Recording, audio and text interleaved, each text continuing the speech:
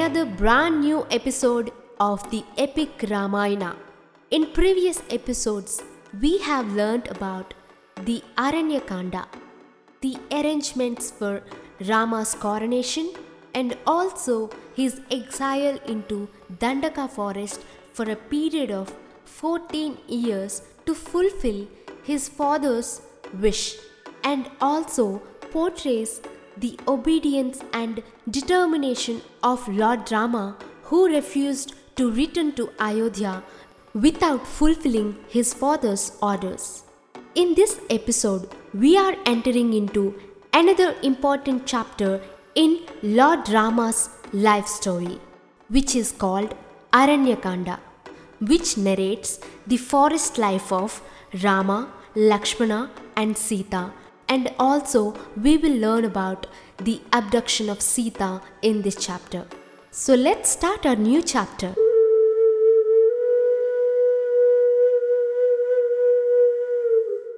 Rama in Dandaka forest, Aranya Kanda. Bharata came to forest, met Rama, talked to him, tried to convince him to come back to Ayodhya, failed in his attempt and went back to Ayodhya with his padukas. The three mothers came there, saw Rama's life in the forest, shed tears and went back to Ayodhya. There prevailed sadness in ashramam. This parting of ways pained Rama so much. Besides this, the rishis were thinking of leaving the ashramam because of Rakshasa's attack. They destroyed their yajnasalas and carried away utensils. The Rakshasas carried all these attacks on rishis because they did not like Rama and his presence in Dandaka forest. They knew the strength of Rama and his powers. They knew his powers very well at the time of sage Vishwamitra Yajna. So they decided to destroy his powers by attacking the innocent people and rishis. Rama noticed the strange behavior of rishis. He approached their Kulapati and asked him, "Oh my lord, many rishis are secretly talking something. They are moving away from us. They do not like our company. Have we done anything wrong to them? Did Sita misbehave towards them in any way? Did Lakshmana make any remark against them? Please tell me, why the rishis behave like that?" Kulapati replied, "You all behaved very well. The rishis respect you all. They are afraid of Khara, the Rakshasa ruler of Dandaka forest. He is the brother of Ravana, the 10-headed monster of Lanka. Khara knew that you have come here. He does not like your power and your presence in Dandaka forest. He wants to destroy your power indirectly by attacking the innocent people and rishis. He killed many people and used to take pleasure in eating human flesh. So the rishis are thinking of moving to Kanva ashramam. You can also come. The rishis are afraid that Khara may try to kill all of you." Rama was very much pained to hear the news. He decided to kill the Rakshasas and to keep Dandaka forest safe for rishis to live peacefully. Rama, Sita and Lakshmana left Chitrakuta and moved into Dandaka forest. On their way, they saw an ashramam which belonged to Atri Mahamuni. Atri was great rishi and he knew who Rama was. He welcomed Ayodhya princess. He considered Rama and Lakshmana as his own sons. He looked at Sita and asked her to go inside to meet his wife Anasuya. He told Rama about his wife Anasuya. "Dear Prince Rama, my wife Anasuya is a great tapaswini. She acquired many powers by her tapas. Once there was drought, which continued for 10 years. She created roots and fruits for the benefit of the people. She made Ganga to overflow so that the land could become fertile and could be fit for cultivation. Once Brahma, Vishnu and Maheshwara came down to earth to test her.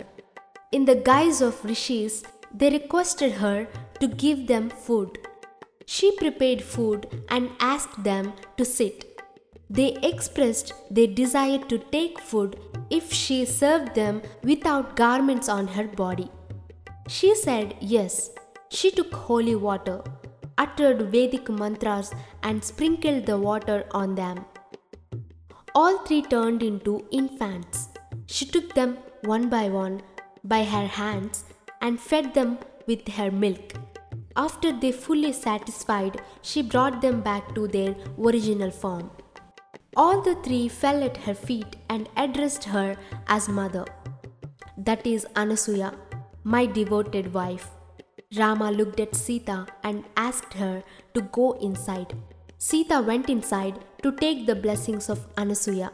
Anasuya was old in age and she was almost bent to the ground. She was weak and her body was shaking. She looked at Sita and Sita prostrated before her. Anasuya took Sita by her side and said, "Oh Sita, you are really great. You gave a palace life and walked into the forest with your husband. You live on fruits and roots. You lay on hard ground. You have done all this because you consider Rama as your Lord and God. That should be the nature of every wife in this world. I congratulate you on this aspect. Please be seated and tell me about your marriage with Rama. I have heard about it, but I want to hear from you." Sita felt embarrassed by her words of praise. She said, "Oh mother, I have been taught by my parents and others that husband is Lord and God for a woman. I am really fortunate to have Rama as my husband. He has all noble qualities. He is compassionate. He had conquered his senses. He treats all equally. Truth is his religion. He is favorite son of his father and mother. He treats all queen mothers equally. That is Rama, my Lord and God.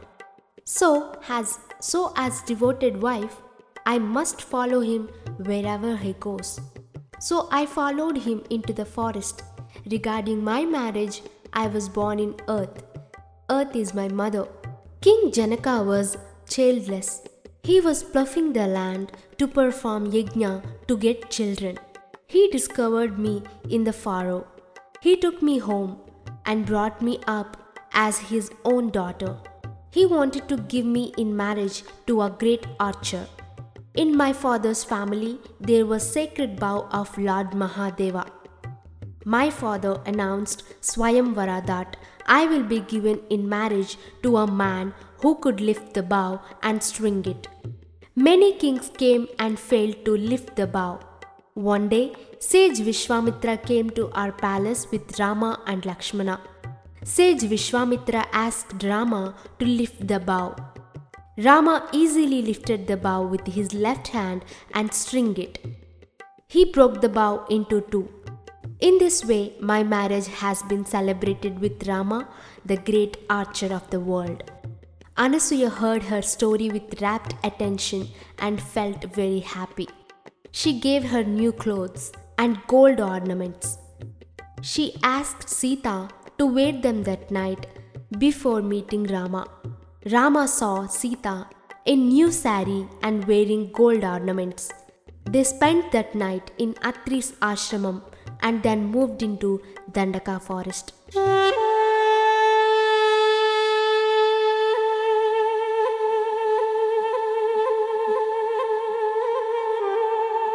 I hope you enjoyed this episode.